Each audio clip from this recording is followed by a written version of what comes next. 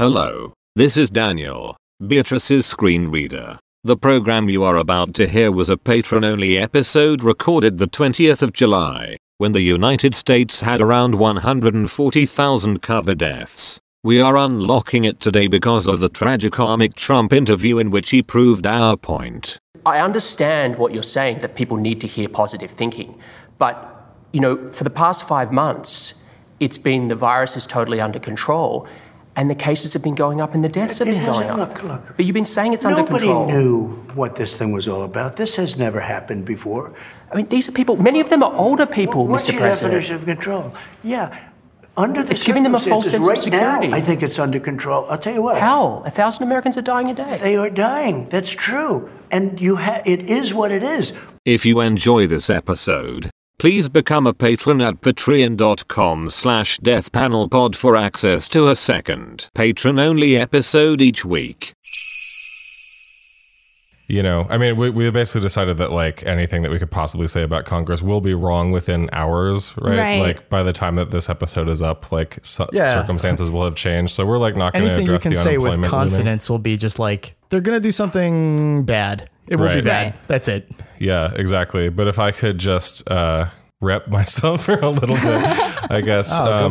If listeners haven't heard, I started a newsletter called Health and Capital, which is a Substack, which only has a couple posts so far, but check it out if you haven't heard of it. But I want to highlight one thing from the end of it, just as one thing to talk about the unemployment, which is kind of the central thing really that comes only at the end of my latest post, which is waiting for the dole, which doesn't really I don't know, it was a pun that doesn't totally work when you say it out loud. No, it sounds so much like Godot. But it's I know that a lot of people, there has been some consternation about PPP loan money running out, but the fact that a Goldman Sachs report came out a week ago saying that 84% of businesses expect that to have completely exhausted their PPP loan funding for payroll by the first week of August, and exactly the same figure, which is 16%, say that they are not confident they can maintain their payroll without further government assistance, which so if you take that, it's literally 84% also. Yeah. I mean, that's not even part of the package that's being debated, right? I think that it is. It's hard to tell, honestly. Who's to say at this point? It's exactly. It's so all indeterminate. Speculation until we've got anything to look at, know. But it's not even something that has been explicitly. The one thing I think we can say is it's not even something that's been explicitly promised as a policy commitment. Nor have a lot of things. You would think, perhaps in an election year, there would be some promises about the things that we at least the world you want to see. And the world you want to see is one in which maybe the small businesses on your street aren't shuttering at once. Right. But yeah, I think you make a really good point here, which is that everyone has been focused on unemployment, but the effect of not extending payments, these assistance payments, will be so much more magnified if the PPP loans run dry. Yeah, exactly. It's really, I feel that all the measures that they took all together, again, doing the thing that we kind of talked about in the last episode of kicking the can down 3 months and saying we're going to have it licked in 3 months, which as I guess we'll talk about later in the episode is absolutely absurd. But yeah, I guess I sort of wish that we had, we have all of these Congress watchers, if you read Twitter, or there's a whole Twitter of Congress watchers, just like there are Supreme Court watchers, and, they all have their sort of idiosyncrasies and annoyances as a community. The one thing we don't have is that would seem a necessary complement to all of this is civil unrest watchers. As people are watching and waiting for Congress to do something which will obviously be inadequate, it might be worth having a beat of reporters that's hey, when are people going to riot again? That seems like a necessary sort of equilibrium there. Yeah. Or perhaps how long are people going to continue to riot? Because they're, in a way, it's it hasn't stopped, as I guess we'll talk about in a second. But yeah, I don't know. Almost more likely we'll I think before we see the riot beat, we'll see like how hexed is the moon beat. Yeah, looking forward to the new report coming out from the moon CBO. Yeah, exactly. Does the moon know that it's a planet now? We should probably tell it, right? Yeah, that tweet was bad. Anyway.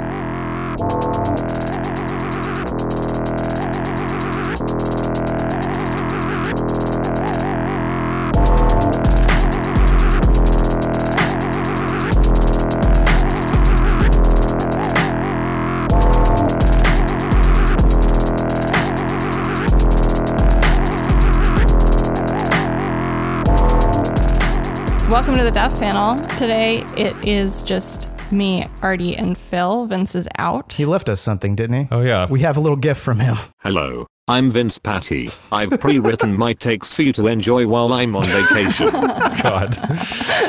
I still think we should make a Google Doc and make Vince submit takes that Daniel can periodically read. Just get some ice cold takes from 2 weeks ago. Or yeah, something. it doesn't Not even 2 weeks matter ago, but if you know they're what I mean. relevant to the conversation. We just use it like a soundboard. What is going to happen with unemployment insurance? Well, actually, yeah, exactly. Those clowns in Congress, right? No, I don't know. Yeah, but no, Vince is, as we mentioned like a couple episodes ago, Vince had like driven to California to bring his friend somewhere so they could remain housed, basically. And now Vince is like going to make a slower, safer trip back scenic to New York. route. Yeah. With more like, Easy let's Rider say, too. contactless camping, I guess. They're going to go see Mount Rushmore, I think. Oh, lovely. Aha. So, Great American road trip. Yeah. Meanwhile, the Great American Experiment. yeah. does not stop. Thank you for being a patron. We appreciate your support. Couldn't do it without you. For today's premium episode, I'm excited to have a very big conversation about COVID deaths, which I think is quite overdue. And before we get into that, let's go ahead and talk about the abductions happening in Portland over the weekend. It was really striking to me in reading about this that they had to quote a lawyer or law professor who they had to quote him saying the following: "Arrests require probable cause that a federal crime had been committed. That is specific information indicating that a person has committed a federal offense or a fair probability that the person has committed a federal." Why do we need to say this now? Right. This is I mean, it was just another one like of those. increasingly we're going to have to get just like the First Amendment protects, right? Like, it's Right. just sort of- Right. This is another one of those, like, the dictionary definition of arrest is... Right. Did you see the letter that OPB or Oregon Public Broadcasting sent to DHS, like asking very basic questions too? No. No, I didn't. I guess this was like first reported by the like local PBS Yeah. affiliate in Portland, who sent like an extensive list of questions to DHS regarding the abductions going on. And I think it was like something like 16 questions, like things like, what's the legal justification for making arrests not on federal property? Why are federal officers using civilian vehicles and taking people away in them? And the only thing that DHS responded to was like, yes, the Director Wolf is in Portland. We can confirm. God. And they didn't Yes. acknowledge any of the other questions. Yeah. I mean, I think this is one of those things where it's clearly a pretty incipient, slippery slope right Yeah. here, I guess, not only in terms of the, whatever, because I'm sure that it does seem that this has sparked some degree of like general outcry, just because, obviously the idea of unlabeled, like federal officers with basically like, but I mean, the accounts are pretty awful. It's essentially like they're dressed like generic police or whatever. Like there's no Yeah, their patches just say Some police. obscure Yeah. patches. no names or like identification of like who exactly they are, which matches some other stuff that we saw like earlier in DC at the sort of Yeah. outset of the uprising. But then like, beyond that, even if there is sort of a move to pull these things back, I mean, the account of one of the protesters who got abducted is pretty telling, because there's one who spoke to the Guardian, and basically, one of the things that he said was like, well, I didn't know if they were like, because some like right-wing wacko like militia groups do like dress up in military fatigues like this, playing cop or whatever, with no markings in the same way. So it's like entirely possible that either some of these now or then like later in the future that this will just like empower like right-wing militia groups to do that under the cover of being like covered as though it's federal. Oh my God. You know what I mean? So, you know, bad state of affairs, but an obvious result when you're going to have, I mean, this is like Trump sticking to his promise, right? Like he's been saying at rallies that he's going to go and like send in like federal police to crack down on protesters in cities. So, and I mean, it's like there's so much, I think, criticism rightly, and I've been thinking about it for a long time, of just like how little the federal government has done, how little it is expected to do in terms of so many like addressing of human needs. The one place where it seems incredibly capable of acting quickly and delivering some kind of swift policy outcome is in repression. Right. And that is, and I mean, look, if you don't live in the contiguous 48 or even, you know, Hawaii or Alaska, if you live in one of the United States territories, this will not at all be a mystery or unfamiliar to you. Exactly, and, you know, is reading this oral history with Bill Barr, in which he sort of proudly talks about how in 1989, after a Hurricane Hugo in the Virgin Islands, that he, I mean, and again, after a hurricane which killed several people, left 3,500 people homeless. I think like 75% of people like lost their roofs. They, instead of providing federal disaster aid, they sent in federal troops under the pretext, very similar pretext that Barr talks about, very, very similar to what we're seeing now in Portland. He said that, you know, we just want to keep our federal buildings open. We want to keep our federal courts open. And his quote is, our object was to, quote, just get federal law enforcement down there and play it by ear. Right. Oh, God. So, I mean, and you had at the time the governor of the Virgin Islands saying, look, there's not lawlessness here. There's not, you know, there's been some looting, but in part, business owners actually invited people to take stuff because the disaster had happened. They wanted to be able to claim insurance, and people were in need. And so it was in one way just a sort of like community protection strategy. And the solution was to go in and do this massive sort of repression. And, you know, what starts in the colonial protectorates moves inward towards the metropoles. And now it's pretty clear that like they didn't put this federal presence in there to like tamp things down. They put it in there to amp things up. Right. Oh, totally. Yeah. I mean, it's one lawyer described it as stop and frisk meets Guantanamo Bay, which I think is a very good apt description, because like really the purpose of abducting people is to make people feel unsafe going to civil demonstrations. I mean, that's extremely accurate in general, too, considering that like one of the things that has happened in American policing over the last like basically since the start of the like wars in Iraq and Afghanistan, right, is that like a lot of people ended up like going and doing like tours of service in Iraq and Afghanistan, coming home, becoming cops. And then some of those people like, you know, it's not federal police, but like Chicago police have been abducting people and bringing them to what have been, you know, colorfully described as black sites to, you know, torture for information.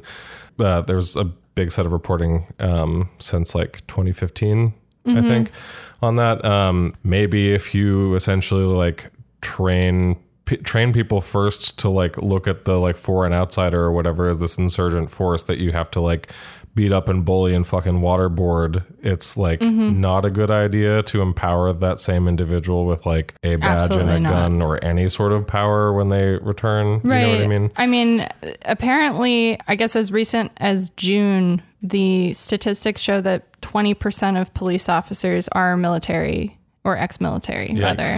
And that's fascinating if you think about how huge that is compared to the percentage of the actual total population, which I think is like somewhere around 5 or 6% of the population is ex-military, based on like VA numbers. But 20%, almost 4 times that in police departments. Yeah. Wow. The civil implications of the fact that many people are not being charged with anything. There's no record of them being abducted. I'm not even going to say arrested or detained and like dignify what they're doing with a description like that, because they're just abductions, right? We need to be pretty plain about how we're talking about this. Totally. And so what's to stop the officers then from just like dumping the person that they've assaulted? Nothing. Yeah. Right. Like there's no record of these people. They're just being disappeared. Make a season of Unsolved Mysteries about that, huh? Mm-hmm. Right. I mean, and the thing too is that like, I think if you look at this in comparative sort of like context, that the security regime in the United States is actually much more porous and fragmented than we might think. But one way you can think about this is like a cadre building exercise, right? That you create a set of archetypes, scenarios that you can sort of galvanize a certain cluster of loyalists around, and then use that as a way of taking what is actually a fairly limited ability of the White House to control the entire security sector. And you gradually turn the security sector against itself to project a particular strategy. In this case, the ability to like massively repress any kind of dissent. And it's like not surprising that right now, what they're getting ready to do is replicate this in Milwaukee when the very limited DNC presence is here in a couple of weeks. So I caught that. What exactly did they say about that? Like they said they're just planning to deploy federal troops in the same manner or something? Or? Yeah. They basically said that the White House chief of staff said that the federal intervention is going to come to Milwaukee, but more or less compared what's happening in Portland to what will happen in Milwaukee. So again, I think this is something that like, this is part of not only a way of like maybe making people who would go out to demonstrations, think twice, raise the specter of federal detention, but it's also a way of creating this security theater around what's going on in major cities. And I don't know, talking to my parents who live in sort of an exurb of a major city that's a very Trump voting like exurb, this is how people are increasingly starting to talk about what's going on in the cities. Yeah. I mean, I think just the fact that like these protests and actions have been going on for more than 6 weeks now in Portland, at least, it's interesting to watch sort of like the state try and pass off any responsibility in this situation too, because both the governor and the mayor have been saying, we like really, we don't want them here. We don't need them. Like, please leave or stay inside your building, to these like federal customs and border protection officers that I think it's called BORTAC, which is a kind of a cute name. But like it's funny because in a way it's like this has created like a whole other discourse that drowns out and changes the pressure that was on the mayor and governor to like deal with some of the demands of the protesters, right? Which is now... Well, and if the governor wanted to, she could deploy the National Guard to protect the demonstrators and to fend off these people. I mean, that's sort of like the LARPing scenario that people projected, like, oh, is it going to be, the National Guard meets the CBP at the state line sort of thing. Yeah. But I mean, in point of fact, if she really wanted CBP to be gone, that would have to be there as a threat that is at least on the table, but it's not. I mean, if you want to have federalism, have real federalism, right? I mean, it just makes me think of, there are some, for instance, like defenders of capitalism who will like take offense at the idea that like capitalism is a natural extension from like feudalism and the feudal order. But like, honestly, this sounds extremely like the scenario that you guys are teasing out sounds to me extremely like a fucking like feudal. Maybe I'm just thinking about this because like Ghost of Tsushima came out just recently, but like sounds like a feudal fucking like warring states period or something like that, where it's just, different, like, cause what was like the entire feudal order except for basically having like a group who were separate from the regular populace, right? Just as in the same way that B is talking about like cops in the military are by being already like a group of people who like self-select into like these the brutality industry. Right. But also who often, you know, it's like it becomes like a family affair, like, you know, is like looked at. And there, you know, we've talked about plenty here, not for a while, but which was very on display in like the 2016 DNC of all places of like military officers and like police officers looking at themselves as like actually deserving of citizenship or something because they served as opposed to like this other class of citizenry. Yeah. So like, what is that if not a fucking feudal order, you know? Like bearing down on people to protect private property. I mean, come on. And I mean, if you ever lived in a place where there was a primarily extractive economy, for example, Hawaii with sugar plantations, or I don't know, Kentucky or anywhere in Appalachia, really, where there were company towns of any kind. Yeah. The allusion to feudalism will not at all be like surprising. It is for most, you know, like middle class people who like live in the city and don't necessarily like have to see the like rough edges of these things. But now they do. Why? Because the system is being challenged, is it, in a way that differs from the past. Yeah, no, exactly. And let's go ahead and shift the conversation to something like much more upbeat, super fun. Can I transition? Like, I think I have a more natural transition. You want to carry this transition? I was just trying to make you guys laugh. No, it's good. No, I mean, it is sort of interesting because there's always sort of a question that comes up, which is what allows governments to do massive like repression of their people. There's a parallel in how do quote unquote like modern societies or states allow hundreds of thousands, if not millions, of their people to perish by their own omission or own action. And the answer is like, no, it's entirely plausible. It happens all the time, but we don't understand much about it. But it does happen. And so we shouldn't be surprised that like we're not doing that much to actually forestall many, many more deaths. So like there's an evolving, pretty constant line that we've been discussing since the beginning of sort of people with pre-existing conditions who maybe would have died anyways, who are just dying sooner, people who are older. But I think the framing of it as deaths that were already banked somehow. Oh, that's like one of the most disturbing things that I have seen, which is, you know, I think it was in the Milwaukee Journal Sentinel, that there was something from the medical examiner that they were doing a study to looking at whether or not the pandemic is just pulling deaths from the future, that like whether or not the people who are dying they would have died in a couple months anyway.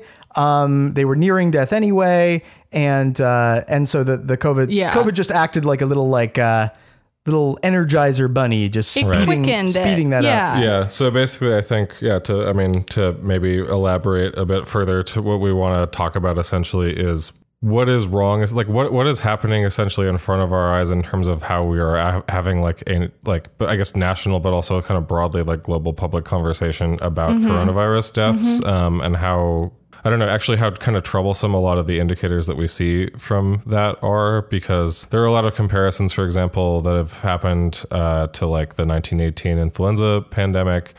Like obviously, and one of the reasons is that that gets like pulled out so often is really just, I think, because like it's one of the big global ones that a lot of people seem to remember, or something. Even though there have been others, and because of the staggering like death toll there.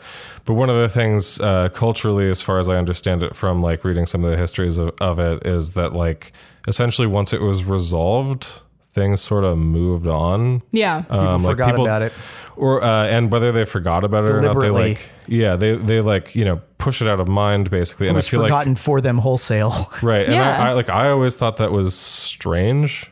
Oh yeah, I mean, that it didn't precipitate like massive like social changes, or that it didn't seem to like it didn't seem to like hold in the cultural memory as strongly as one would perhaps like assume that it should. But now living through this pandemic, I feel like, and watching some of this stuff fact specifically that we're going to look at today, I kind of like wonder, or not wonder, I kind of understand a bit more almost, and it makes me concerned personally. I agree, because it's funny, there is a striking similarity to the political response. And unfortunately, I think like the 1918 flu, we are only like getting started. This was our first round with it. We can expect, I think, a durational experience with this novel coronavirus, to say the least. We're just ramping up. We've already seen, I think, over 140,000 deaths in the US. The US accounts for 1 in 4 global COVID deaths, which is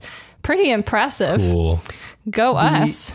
But the thing about the 1918 flu that I think as a comparison point, it makes it puzzling for me is, I mean, my understanding of the politics of forgetting then was sort of that, in part, there was a deliberate attempt to misremember, but it was also, if you think about what the institutional landscape looked like, both in the US and around the world, there was no WHO, there was no CDC, and systems of vital statistics and civil registration, which would have recorded and formally like encoded these deaths as a political problem, were pretty rudimentary, right?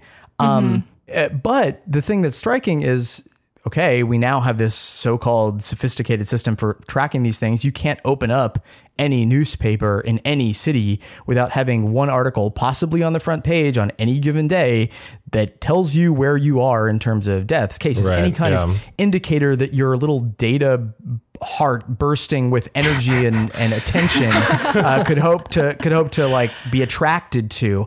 But that doesn't seem to forestall the possibility that we might find other ways of forgetting. And the question that I've been asking since the beginning is like, how are we going to avoid dealing with this now?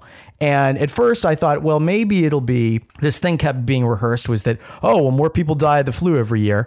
And then, quickly, I'm sure that some people still say that, I'm sure that there are email, like forwarded email chains still going around about that. But at the very least, like elite media stopped rehearsing that quite as much because the patent ridiculousness of that came to be clear that like we measure flu deaths in a completely different way. And so you can't compare these two things.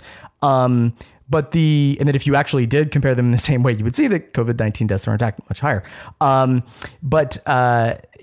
I thought, well, maybe it'll just be that we start like downplaying the numbers in some way, or like start like reporting them less, or we just like gradually, the economic necessity of reopening just forces us to like purge this thing from our memory. But, you can't get rid of the obit section in a newspaper, which now in the Milwaukee Journal Sentinel is very long, right? And there is an obvious reason why it's very long. Yeah. I mean, some newspapers have full sections of obits now. I think this is like the thing, because I think it does become the question of like COVID deaths, for example, which, I think one reason too, just to put a pin in this, that we're talking about this is because there has been the narrative for weeks of like, oh, well, people are so worried about COVID deaths, but like the amount of new reported cases is going up, and we don't see the amount of deaths like going up corresponding to it at the same time. So like there must be a different, but like, cause it takes time to die, surprise, which we can talk about in a bit. But like, I do think then that gets naturalized as just like a big number, and that big number gets naturalized in part, I think, through language, like we sort of talked about, which is through that study saying to the Milwaukee Journal Sentinel, like, we're going to determine whether these deaths are in fact simply pulled from the future, or public officials saying like, oh, COVID, like many of these people in these nursing homes, just simply died sooner, or Bill O'Reilly in April saying many of the people who died, quote, they were on their last legs anyway. Also in the UK, Dominic Cummings, quote, herd immunity, protect the economy, and if that means some pensioners die, too bad. As though, pensioners, old people are like the only people who are susceptible to or die from it. In the UK also, like Neil Ferguson basically saying like 2/3 of coronavirus victims would have just died anyway. It's like saying Pantaleo pulled Eric Gardner's death from the future. Right. Well, and it's like saying it's like the fucking thing that happened with George Floyd that was like, oh, well, he had these underlying conditions. Right. Yeah. Not just the fact that you're kneeling on a human being's neck. Not the fact that he was fucking murdered. Yeah. Right. And I think it's also, I mean, there's a constitutive part of this, which is that I think contributes to the confusion and kind of powerlessness that people feel, which is that how do you actually determine a death from that? How do you determine that it comes from COVID-19? And, we have this system for classifying disease and deaths, the ICD, International Classifications of Diseases, that comes from the WHO. And in that system, we have a classification for COVID-19 deaths. But of course, that depends on some kind of test associated with the death. And obviously, we are not doing the kind of testing that would be required to actually make those kinds of determinations in large scale. And the classification of these deaths varies tremendously across place. So we've sort of baked that uncertainty in from the beginning. Right. And I think there's no denying that it exists, that many people might experience the death of a loved one and not know whether or not it's from COVID. So the question is how do we publicly as a society treat those deaths? Right. Because also I do want to point out one thing too, which is that cases were underreported, for example, at the beginning of the pandemic, specifically because at the very outset, in order to get a test, you essentially basically had to have you had to have traveled from Wuhan or something. And you also had to have a fever. And test negative for a bunch of other things. So they set the bar so high for being able to receive a test in the first place. And now we're seeing a kind of paradoxical other flip side to that, which is that apparently there's some, I guess, preponderance, this is anecdotal, but there's some preponderance among, obviously not all, but some doctors who kind of assume, who literally will not do a COVID test if someone's coming in with COVID symptoms, but they say that they've already had it before and gotten better, even though we know that people that are potentially being reinfected. Either whether it's reinfection or the disease resurging and not being totally wiped out or something, I mean, we've got technically, I guess they're correct. Any death is pulling a death from the future potentially, right? Yeah. Even if I don't know, it depends on how many stages depends on how you view probability theory or whatever, branching timelines or something that. You know what I mean? Or I think that also requires a belief in an omnipotent death calendar of some kind as well. Yeah. But ask any family member of somebody who has died from COVID if they feel like their loved one, their death was just pulled from the future. Right. It's not going to. It obviously doesn't feel like that. Well, and I think to that point, maybe now's a good time to get into that study. Actually, that is a good point. We are going to talk about a study today that is kind of a little piece of history, folks. It's the largest data set ever used in a medical study to date. Huh. No, that doesn't have 17 million people in the study or something like that. And what lovely product it produced. Yeah. So this is a study that came out in Nature called Open Safely: Factors Associated with COVID-19 Death in 17 Million Patients. Yeah. And this is something that it came out last month, but we haven't had a chance to talk about it. But actually it's kind of perfect because in a way, when thrown against that public narrative that we're talking about, I'd say although the study itself, as we'll talk about, kind of comes apart at the seams, it makes it clear that that's not what's happening. Right, exactly. So this study basically just confirms what a lot of other smaller studies have indicated, which is that there is a significant racial disparity in the death statistics of COVID-19, and that there are a significant amount of people who have died who have had comorbid conditions. So this is something that's been a constant refrain We've talked about a couple little studies that have been done here or there, but this one is sort of the largest. And they took primary care charts from the electronic medical records of like 17 million UK residents. So what they do say in the study is that people from Black or minority ethnic groups, they call it BME as their acronym, do have an increased likelihood of bad outcomes when getting COVID-19. And they talk about stuff like people who are smokers, people with untreated diabetes seems to be a huge determining factor, which makes sense. You have a massive untreated systemic condition. And so they sort of identify all these things like heart disease, et cetera.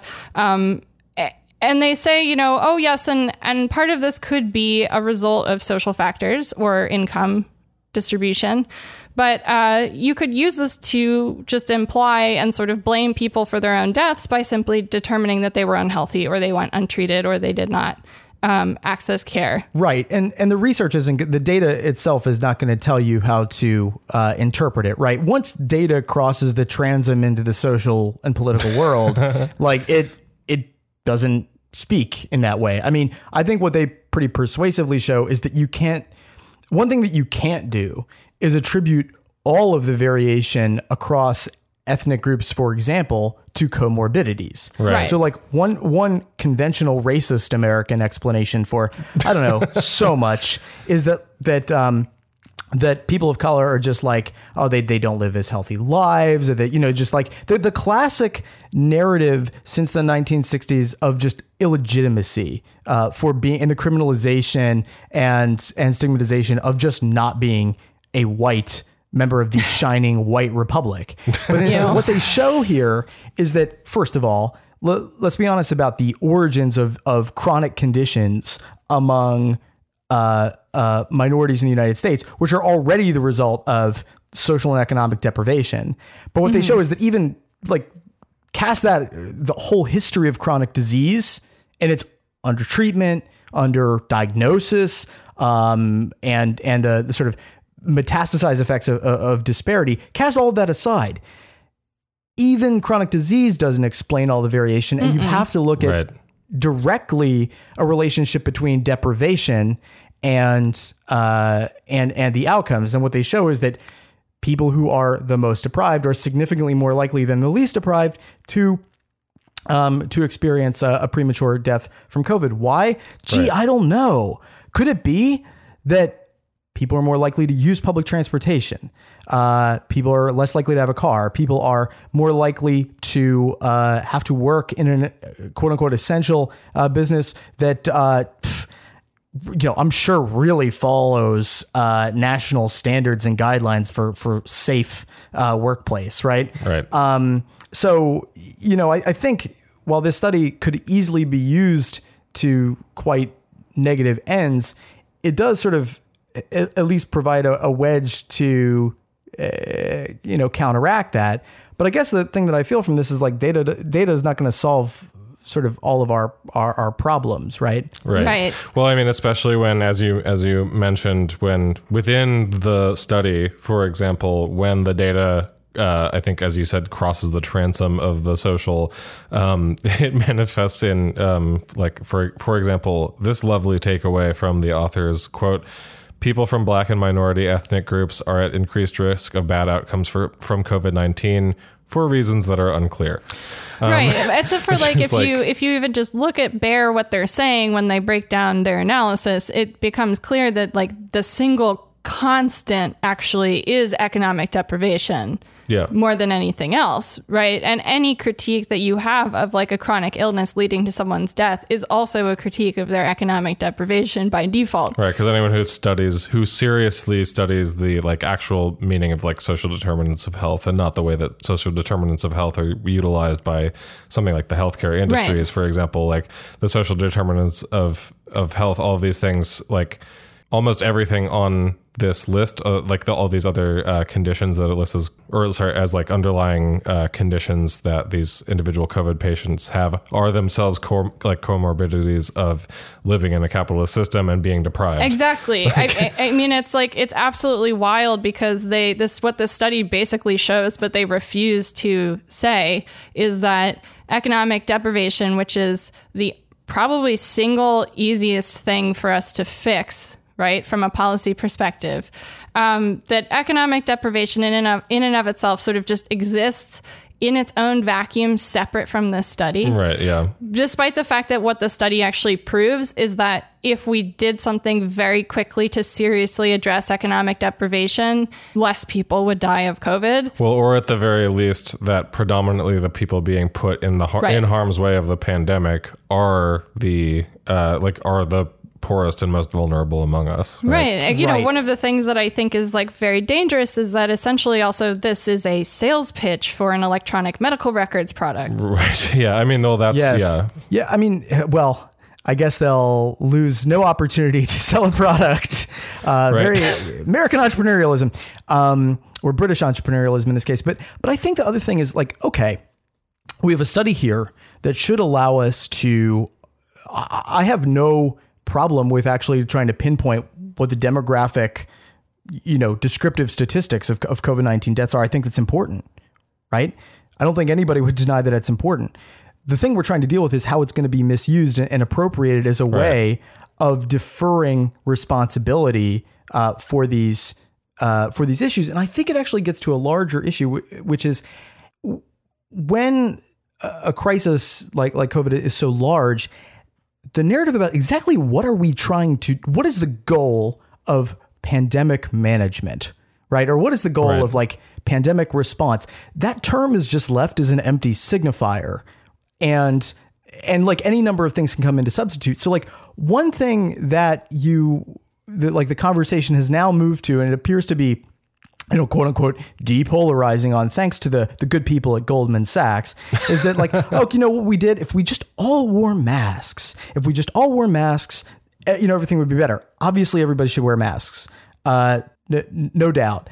And then it's like, well, if we just did this much testing, then we could do X. Great. We should be doing testing. People should be able to be tested daily. Right. But what you miss when you misread this data, or when you don't look at it at all, is that what the pandemic is doing is illustrating why a response to the pandemic alone will be inadequate if you wish to prevent its deaths. Right, exactly. Right. So it's sort of like the pandemic is doing a little magic trick. It's making you think that all of the action that you need to focus on is with the mitigation of the virus itself. Yeah, exactly. When in fact, there's this other thing behind the curtain, which is doing a lot of the work, which is racism, capitalism, and their toxic intermixture. Well, and that's what I wanted to circle back to, really, which is that, so, we have this study, and kind of like we've been talking about in terms of like how it can be wielded, like interpreted or willfully or unwillfully interpreted towards the wrong fundamental point, is like basically, again, sort of as I said, like this is basically a study that shows, okay, well, the social determinants of health are real, right? Yeah. And like basically looks at a cross section of all these different factors that impact, again, whether you're more likely to die from COVID-19, but the fundamental takeaway cannot be like as it even says in the body of the text, like, oh, well, the reason is unclear. Like the fundamental takeaway has to be the pandemic highlights the contradictions of capitalism. So you see that the most vulnerable people are in the pathway of this virus, are falling victim to it and dying from it.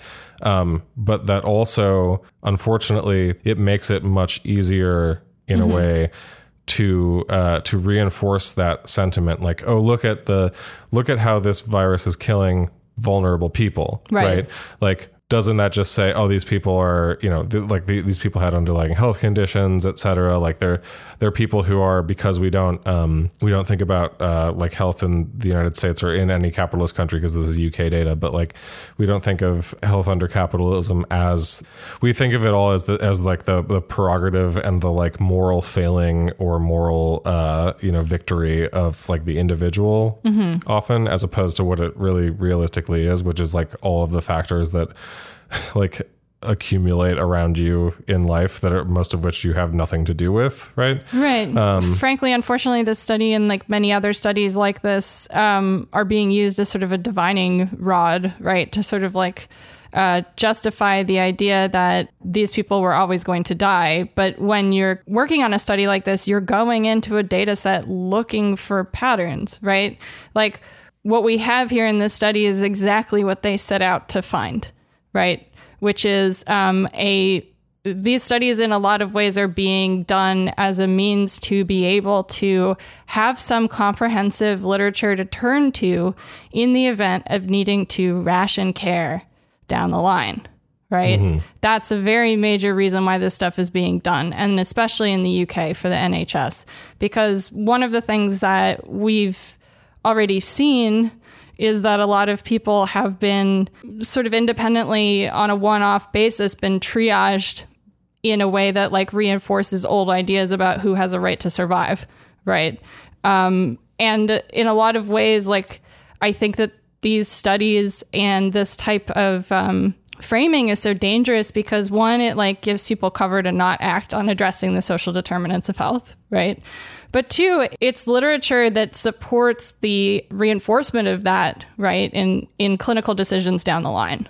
Yeah. And that's a really good point, B. That's an incredibly good point. And it's like, if we had a better public understanding of these sorts of things, it would be easier to like begin poking and prodding when people say, oh, you know, what we really are interested in here is just like a public health strategy to, you know, whatever, flatten the curve or, you know, like bring down deaths. And if we had a clearer grasp on what's going on, it's like, yes, well, exactly how are we going to manage the deaths that do happen? Are you just going to use this to ration care, or are we actually going to like change our society in some way? Right. You know, forcing people to get beneath the platitudes that expertise allows. It seems really, really important. You know what I wish they published with studies sometimes is like the proposal that they wrote first, because it really, this study seems to me, frankly, in explicit anticipation of further austerity down the line. Like we know that everyone is talking about budget cuts right now. This is the kind of study that is done in anticipation of having to make some very tough decisions about where we put our resources. Yeah, I mean, I think it's there's a whole bunch of things that it is going to be very hard for people to admit that they're, you know, that the government to which they swear allegiance or not will allow. And one of them is mass death and mass death at like the hands of austerity. And so it's just very, very comfortable for people to just go on believing that we would never allow that to happen. We absolutely would. And if we don't report on the way that knowledge is being used in this particular way with some level of scrutiny or skepticism, then we are going to just allow that to, I think, to happen. Yeah. And I wanted to make sure that we got to this because there was something that when we were talking about, you know, the idea about trying to, you know, have a conversation on the podcast about like, not only why the conversation around like COVID deaths is so like fucking wrong and seems so like incongruous and just I don't know, like hyper normalized or something in the United States, particularly in the United States.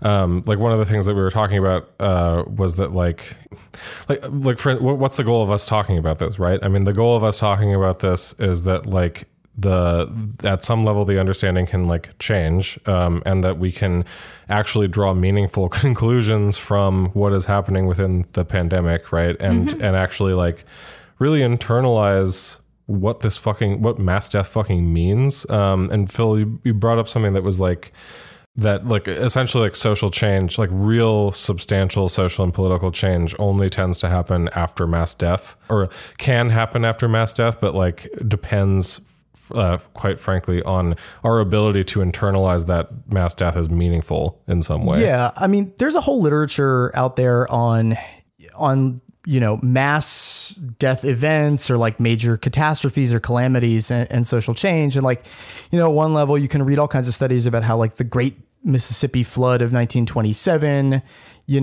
had electoral effects and like incumbents lost and everything like that. And, okay, we got some new policies from the good people of the Army Corps of Engineers. But I think the bigger sort of finding in this broader literature is that we have all kinds of disasters, but they often, and you would expect that, like, especially when very, very large numbers of people die, that you will get some sort of enduring change, maybe especially if there's something government could have done to prevent it, right?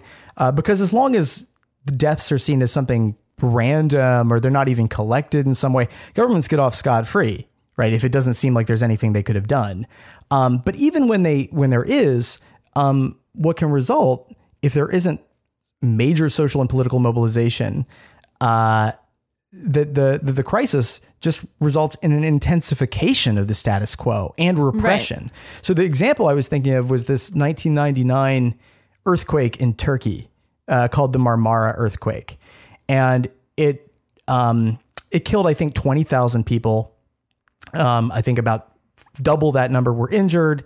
Tons of buildings were damaged and destroyed. And it was like really obvious that the state was responsible for a lot of this. There were no good building codes. Buildings were built in very bad ways. The state's response to the disaster itself, the emergency response was very limited and bad. And there was some erosion in the trust in the state and like social mobilization thereafter. So I think a lot of people expected at the time that there would be, this major change in the government's approach to managing natural disasters. But what resulted was instead the state cracked down on the bank accounts, actually like froze bank accounts of civil society organizations that were trying to do response to the earthquake in place of the state. It's central. It, if anything, just helped to centralize power for a time.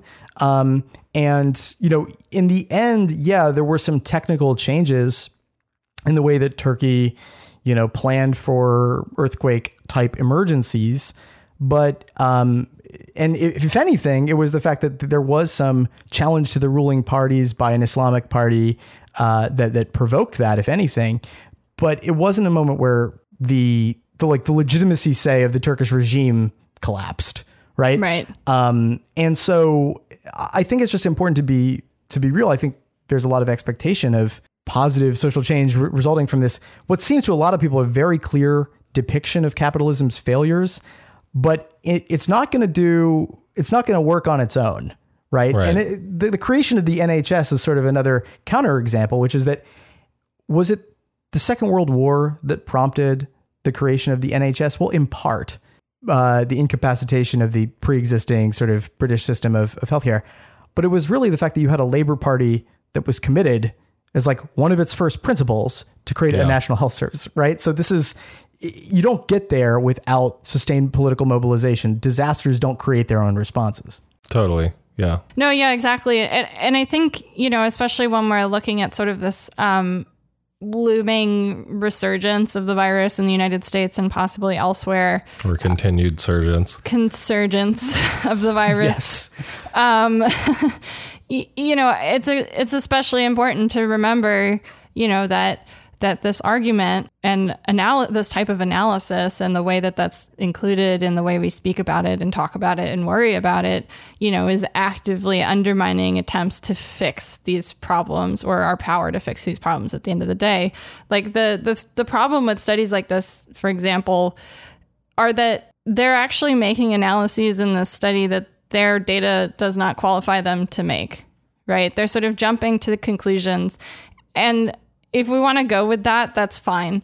But like the problem is that this is not going to be like another 3 weeks, 3 months. This is probably like another year at least, with some possible future annual recurrence. That's kind of how these viruses tend to work, right? We should be thinking of this, like you were saying, as an opportunity to implement plans and be more prepared for next time.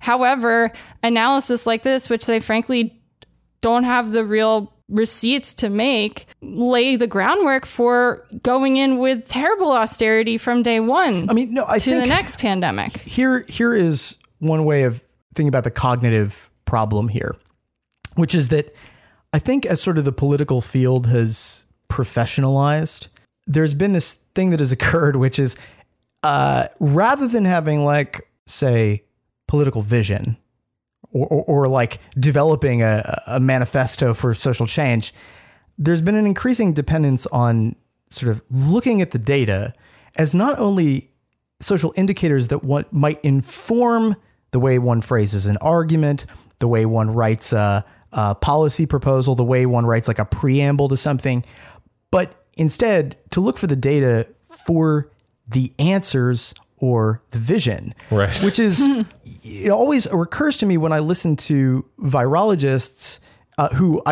whose expertise just baffles and awes and amazes me on a daily basis. But when they're given to, provide some explanation for what's going on right now, or they're very frustrated with the politicization, as they say, of the data and the crisis, and if only we could somehow like get politics out of it, everything would be better. Right. And the Cuomo thing, there are no politics in a pandemic. Yeah. and we've like been on about this a lot, but I think the problem cuts very deep, which is that the data will not tell you. It will simply not tell you what the appropriate thing to do is in the response to this. Again, as B said earlier, you could use this data to ration care. You could use this data to triage people and find ways of hiding the value of their lives or devaluing their lives. This data will be used for something. Right. Yeah, particularly, you can use the data to pass the buck. Right. Yeah. I mean, if you think also just in particular, like how in a lot of ways, like ableism is a core principle of the Trump administration's policies in general. Right. How this UK study could be used in the United States to deal with like budget shortfalls with the VA, budget shortfalls with Medicaid. It starts to get pretty gross. Right. But I mean, and I do think, this is why I think, like, for example, among other things, we get really pissed off when we hear people venerating like Anthony Fauci just because like he is a scientist or something, like, you know what I mean? Like, as if there's no bias there. Well, not only as though there's no bias, but like for the simple fact of sort of being a public health official in an otherwise chaotic, from a like general public vantage point, like chaotic administration, right? Like the idea that Phil was bringing up, that virologists promote, that a lot of scientists and doctors promote, that like that it's a terrible thing that the pandemic is getting politicized. First of all, how could this possibly exist outside of the realm of politics? Right, exactly. I mean, what in what moment in history has like a fucking mass death scenario or a massive viral outbreak not been politicized in some way? Like, are you fucking kidding? Like, I think there's a real confusion about what that term means. I think what they mean is the not doing what I think is right. And not listening to the experts that you have in place. And I guess if that's all you mean, yes, perhaps it's unfortunate that it has been politicized in that way. But that's a really, I think, very it leads people down this garden path of accepting whatever the status quo is, because if you don't politicize it, that's what's going to happen. Exactly. Well, right, and also because these are by nature political events. Like these have to, like, this necessitates like a real, as you were bringing up with the NHS, Phil, like a real political vision to come in and respond to, because otherwise like a fictitious depoliticized version of a virus response like this would be, yes, to basically look at like, okay, well, what resources do we already have? Because we're not going to create any resources, because that would be a political act. Okay, great. So now we're going to have to ration them because we don't have enough resources, and we can't possibly commit to, finding or making more or reorganizing society in any way. Okay, so who's it already killing? Who's most likely to just die anyway, no matter what we do? Okay, then, well, we got to ration it. We borrowed those from the future. It's like drawing down your 401k. Right. You're take the tax penalty, borrow those deaths. We'll take the PR penalty. Yeah. It's exactly exactly how they're thinking about it. And your fucking depoliticized response is only going to be austerity, is only going to be like further unnecessary mass death. And also, like, frankly, blaming politicization or just polarization or whatever as the sole reason why these recommendations are not being followed also alleviates responsibility to, like, actually either act to address or abolish the structural things that support and reinforce the reasons why people are dying in disproportionate, like, demographics.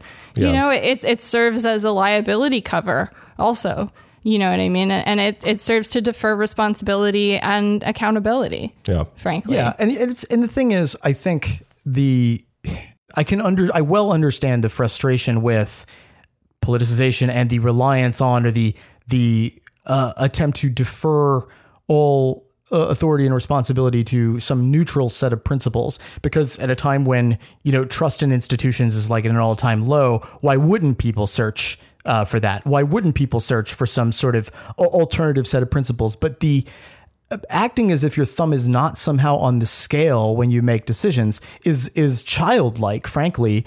And I think it also, it really does, it allows you to avoid responsibility for saying, this is the kind of society we want to have. And if you're avoiding a responsibility for saying that, which is fundamentally, that's what happens in the political realm. Right. Like, if you don't like it, just get off Earth, basically. You know, but go to that new planet, the moon.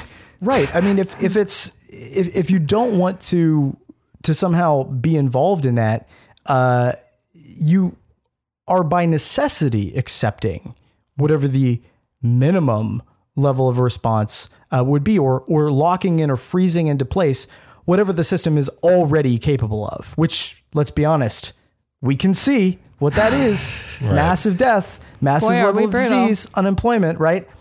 You take politics out of it, you got nothing. Yeah, I mean, if it's politics, then it couldn't possibly be that just, like, as a society, we don't value people that we deem to be, quote unquote, unhealthy in any sort of context or capacity. Mm-hmm. You know, I think every single death and the way we talk about every single death right now just feeds into this, like, greater problem we have socially of, like, not being very capable or willing to talk about these things. So again, it's like every obituary, every news report, every, you know, ad that's like, protect the vulnerable, or stay 6 feet from the elderly, or, you know, wear a mask. Like, it creates these, like, violent reactions because it's, like, entrenched in this, like, deep social tradition of, like, fearing death, otherizing it, and then attempting to prevent it through, like, exclusion, you know. Well, and on the other side of that, I think there are a lot of researchers out there who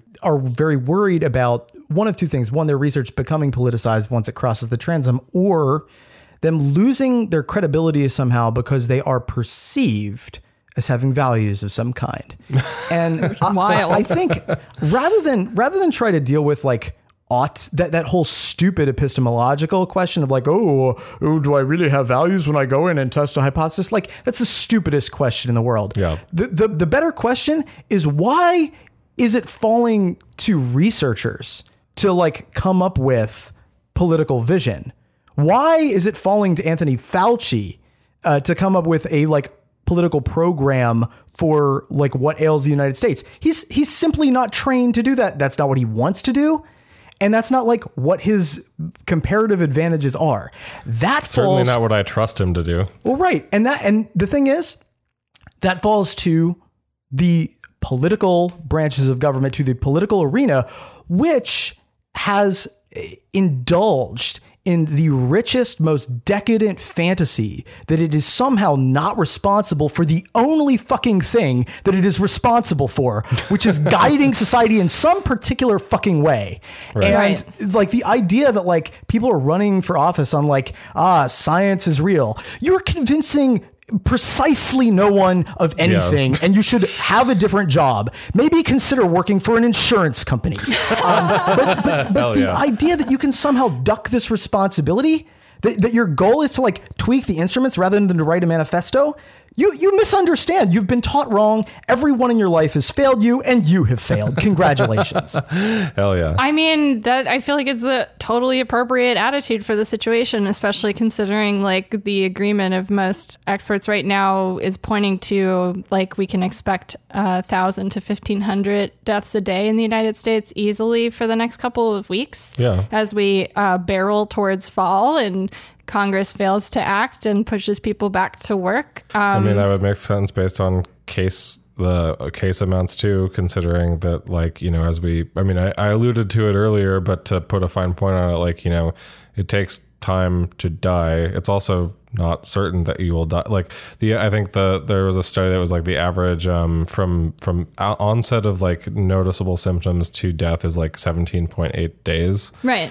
It's either an average or a median. I'm not sure which one exactly, but you know, so that's quite a long time scale. The figures range from between like 13 to 18. Right. But it's still a long time. It's a long time, and that's a long time on top of the fact that from whatever in like initial exposure or something to showing the symptoms is itself can be a long time scale sometimes, right? Right. So that's like a considerable amount of time. So I would assume I'm you know that the figure that basically what I'm saying is the figure that you're saying does not surprise me at all. But I think that maybe as like a sort of counter, I guess, to this study that we looked at.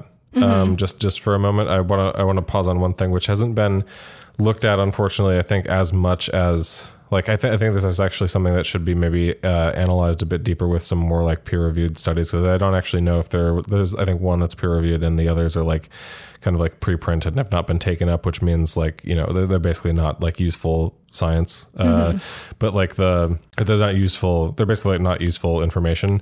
But there have been a couple of attempts, including one that I will look to by Harvard that is, and one by a group of Italian researchers that looked at a figure called like years of potential life lost, which is essentially looking at, okay, so, you know, you break it down by, it also looks actually at different demographic groups, much like the other study that we were looking at.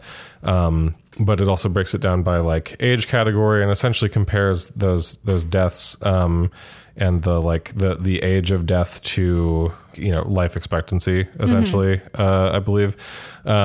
These two different studies, they show like slightly different things, but for instance, like the Italian study, it's essentially like for both men and women, it's like just slightly over a decade on average of life lost, meaning that, you know, people essentially, even if they're old, even if they're disabled, like these took deaths from the future thing is meaningless because on average it's still taking it from the cut like a decade off of someone's potential life expectancy, right? The Harvard data was like very similar, but when you look at that, that's where those social determinants of health and the sort of like, you know, the like racist elements of capitalism show really hard, because while they didn't look at income data or anything like that, you do see that like they look at potential years of lives lost, which is, I think they show that between the beginning of February and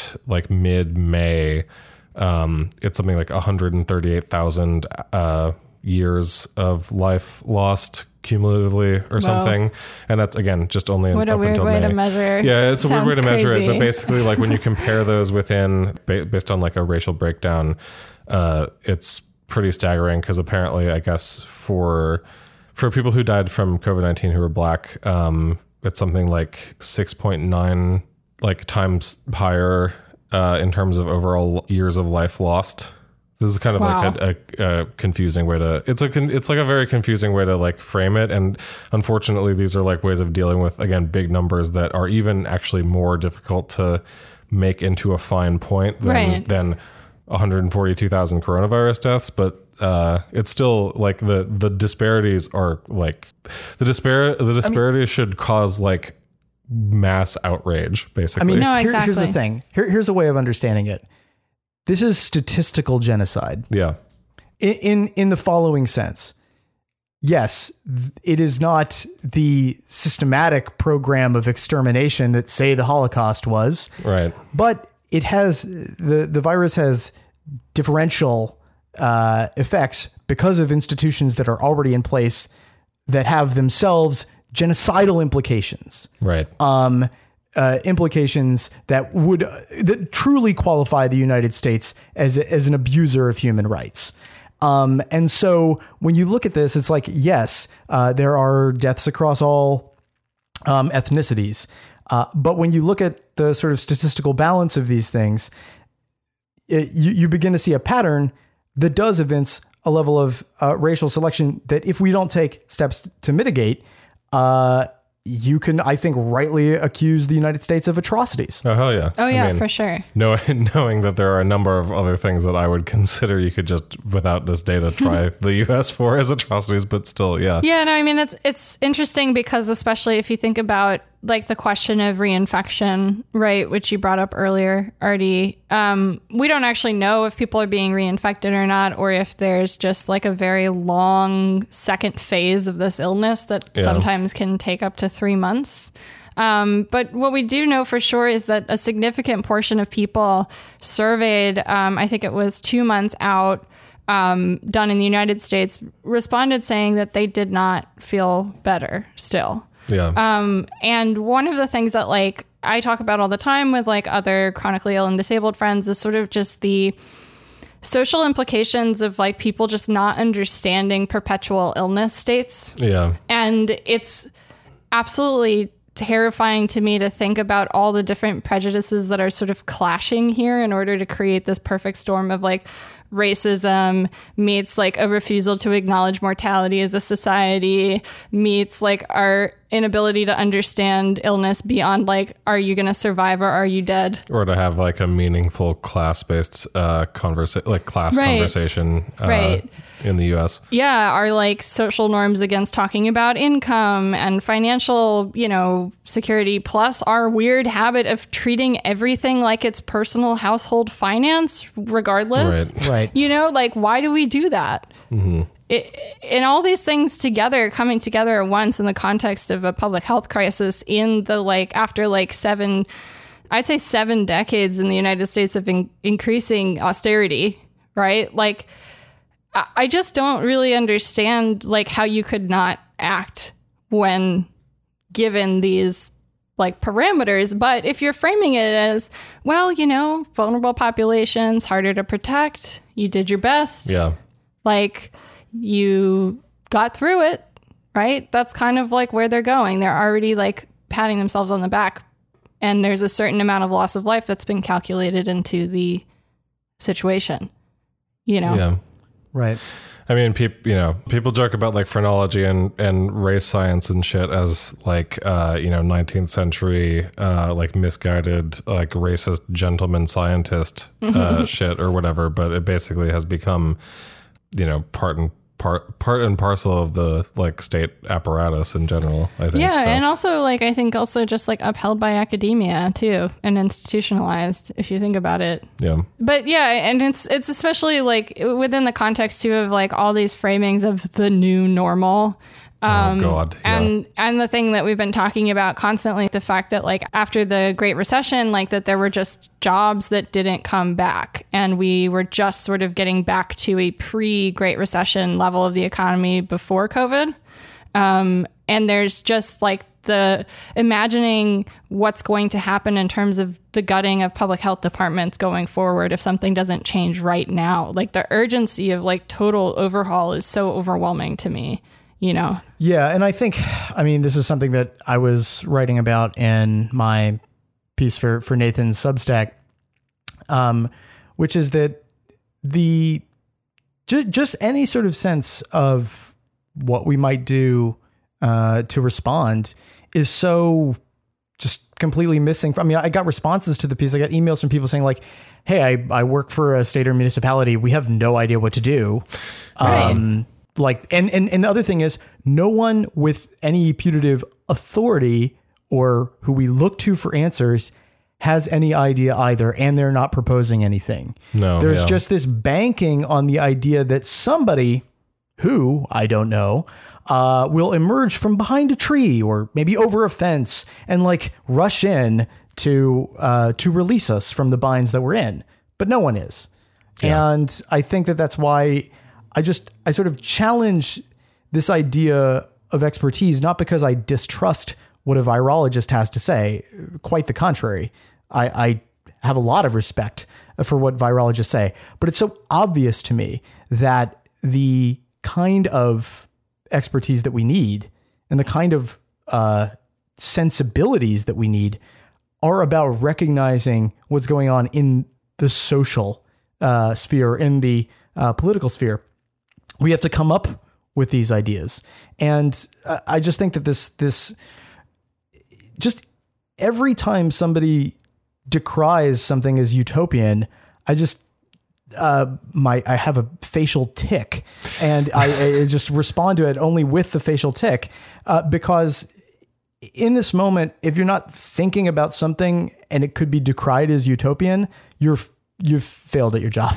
Right. Exactly. Yeah, I mean, also in a time when fundamentally it is evident that the fundamental social structure, like the political economy that we have been operating under in the United States and also globally, is like fundamentally very obviously unsustainable, but also is specifically harmful to most of us, right? To like the majority of vast people, majority of the global population. Yes, the vast majority of the global population. Yeah. Then like it's frankly insane to think of anything other than utopian solutions, right? Like how could you not think that you like gunning for a utopian solution is maybe the exact right thing to fucking do right now? I guess the other question is, how many more years of misery, and more specifically, what kind of misery would you prefer?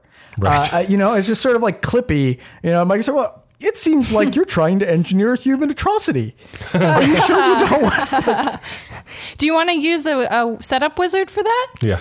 No, I Would mean, you like to structure that as a memorandum? No, and I guess it makes sense, because if you're always looking upward for advice, or like you're always looking to somebody who's more expert, you're already making the assumption that they somehow know and that you don't. Whereas it should be just manifestly obvious to everyone that like any sort of like set of restrictions we put on our thinking before have to be abandoned. Yeah. And I think like if you are for some reason like a professional in one of these fields and you're afraid of being, criticized as loopy for, I don't know, maybe suggesting that, other forms of currency might be valuable right now. Don't. The failure is all around you, and you are always going to underestimate the number of people who are looking for ideas where there are none. Yeah, exactly. Totally. I mean, I just keep thinking about my interview with Vivian Negron from Medicare for All Week. Vivian has been dealt with medical billing and worked in doctors' offices for 30 years. And she and I talked about the changes in billing and the way that insurance has made it harder and harder and harder to get care over the past 30 years. And yet here public officials are pretending like those rules are sacrosanct and need to be upheld. Like, are you serious right now? It doesn't make any sense if you think about it. Yeah, I mean, I really hate, might be too on the nose, but like the term "the new normal," I don't know, when did who started using that term? McKinsey. Was that a McKinsey term first? Within the context of coronavirus, you mean? Yeah, that's what I mean. I was thinking about it historically. I was just looking this up, but the apparently the idea of the new normal, I think it had been out there in one way or another, but was sort of increasingly used after the 2008 financial crisis. Oh boy! Apparently, the head of PIMCO, the financial services firm, gave a lecture, which I think is sometimes considered the first instance of this. But it's all after. Like, you have to come up with this term to habituate people to the present. Exactly. If you're having a crisis now. Apparently, if you go back further than that, the first person to ever use it in a literary sense was Robert Heinlein in The Moon is a Harsh Mistress. And there's a character in the book that tells colonists on the moon, citizens, requests may reach you through your comrade neighbors. I hope you will willingly comply. It will speed the day when I can bow out and life can get back to normal. A new normal, free of the authority, free of guards, free of troops stationed on us, free of passports and searches and arbitrary arrests. Now, very interestingly, Heinlein's character uses the new normal as a way of describing what will happen after revolution. Nice. Interesting. But by the time it crosses the transom into PIMCO, it's the result of what happens when there's not a revolution. Right. What happens? How do we, how can we spin the forestalling of revolution into, well, in lieu of a revolution, here is the new normal, which is to say that things definitely changed. We definitely changed some things. There were some systemic modifications. A new life awaits you in the off-world colonies. Oh, boy. Anyway. You know what? You knew it was going to end up back there. You knew it was going to end up. And on that note, I think that might be a good place for us to wrap. Yeah, that sounds about right. Frankly, I've never had more fun. Shiri exoplanet, continuation of feudal capitalism. Thank you for listening, and thank you for being a patron. Could not do this without you.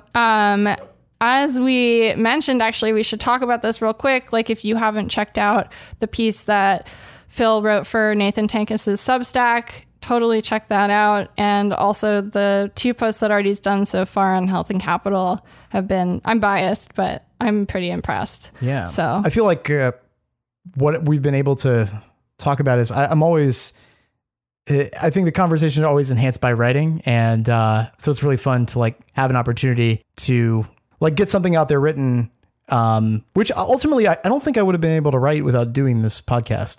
So that was fun. Yeah, no, I think that we've been working on this for a long time. A lot of these ideas that you guys have both synthesized this week, and it's great to see it sort of like complementing our content synergy, right? We're just creating the orthodoxy. Yeah, it's our own new normal. Exactly. Own it, right? I think that about cuts it for today. Thank you for listening. Thank you for being a patron and supporting the show. We'll catch you later in the week in the main feed episode. Medicare for all now. Solidarity forever. And stay alive another week. See you later. Cool. Bye.